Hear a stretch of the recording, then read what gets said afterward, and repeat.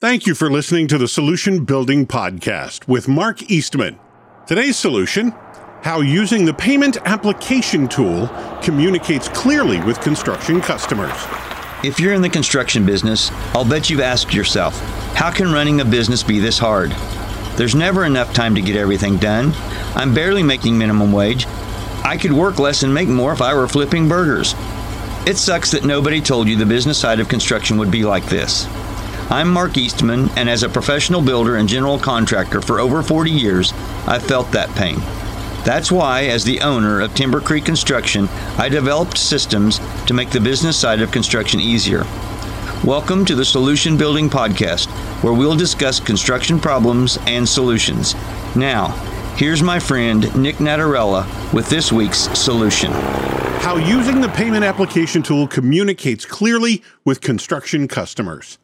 Learning about business tools isn't necessarily fun, but it is necessary for business success.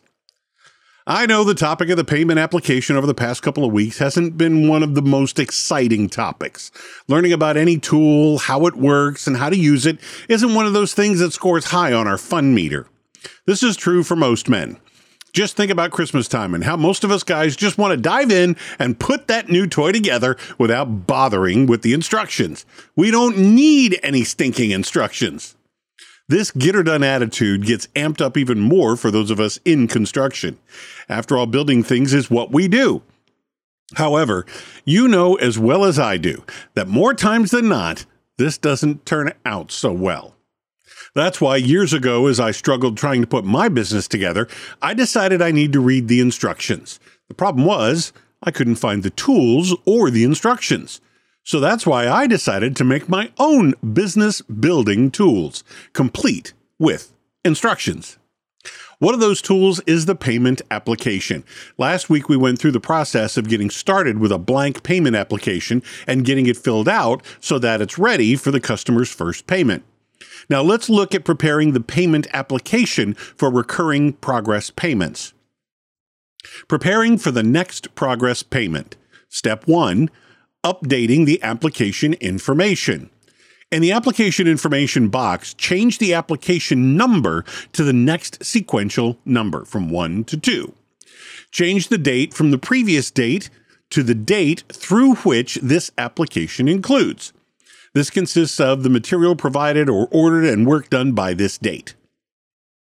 Step 2, moving dollar amounts from work completed to previously billed. On the previous payment application, you have dollar amounts in one or both columns D, materials presently stored or ordered, and E, work completed this period. The numbers in these columns need to be added together and added to the number, if any, already in column F, the previously billed. Step 3, clear dollar amounts from work completed columns. After completing the previous step, you need to clear the dollar amounts from both columns D and E. Step 4, confirm the dollar amounts. After clearing the dollar amounts from columns D and E, you need to check the dollar amounts in column F, previously billed, and G, total completed and stored to date. These numbers should be the same. Also, compare these numbers in column G on the previous payment application to confirm that these numbers are correct. Step 5, entering dollar amounts. Now you can start entering new dollar amounts for material presently stored or ordered, column D, and work completed this period, column E. These numbers will be determined by the material provided and the work done since the last application. Step 6, figure and enter sales tax. Depending on the jurisdiction and the state in which you are doing the work, determine what your tax rate is and whether it is on material only or both material and labor. We use a bookkeeping program on our computer to provide the sales tax based on the jurisdiction. Then, depending on whether it is material only or both material and labor, enter the sales tax amounts in the row marked sales tax and in the appropriate columns D, E, or both. Now you have the next payment application ready to be given to the customer in conjunction with the invoice. Miscommunication happens too often when dollar amounts are left floating around in the customer's head due to making multiple payments strung out over the duration of a large project. Most customers don't bother to write invoice amounts down and or keep a running total. They're just writing checks periodically with a vague running balance and then are surprised that the final invoice is more than they expected. The payment application lets the customer see what the original contract amount was, what is included in this current invoice, what they have paid for previously, the total of what they have paid for previously, and the current invoice, the percentage of the job that they have been invoiced for at this point, the balance of what they have left to pay.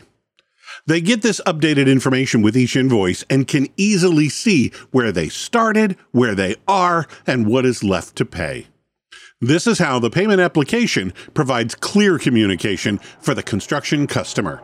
Having this business tool and learning to use it will not only make your customers happy, it will also help you to build a successful construction business. Thanks for listening to the Solution Building Podcast. If you'd like more information on business systems and coaching that can help you be more successful, check out the blog archives at solutionbuilding.net. While you're there, download a free copy of the 7 bid mistakes that cost contractors a fortune and how to avoid them.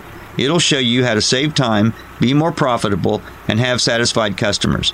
At Solution Building, we find solutions and build dreams through coaching, consulting, and constructing. This is Mark Eastman, and thanks for taking the time to listen to me thinking out loud.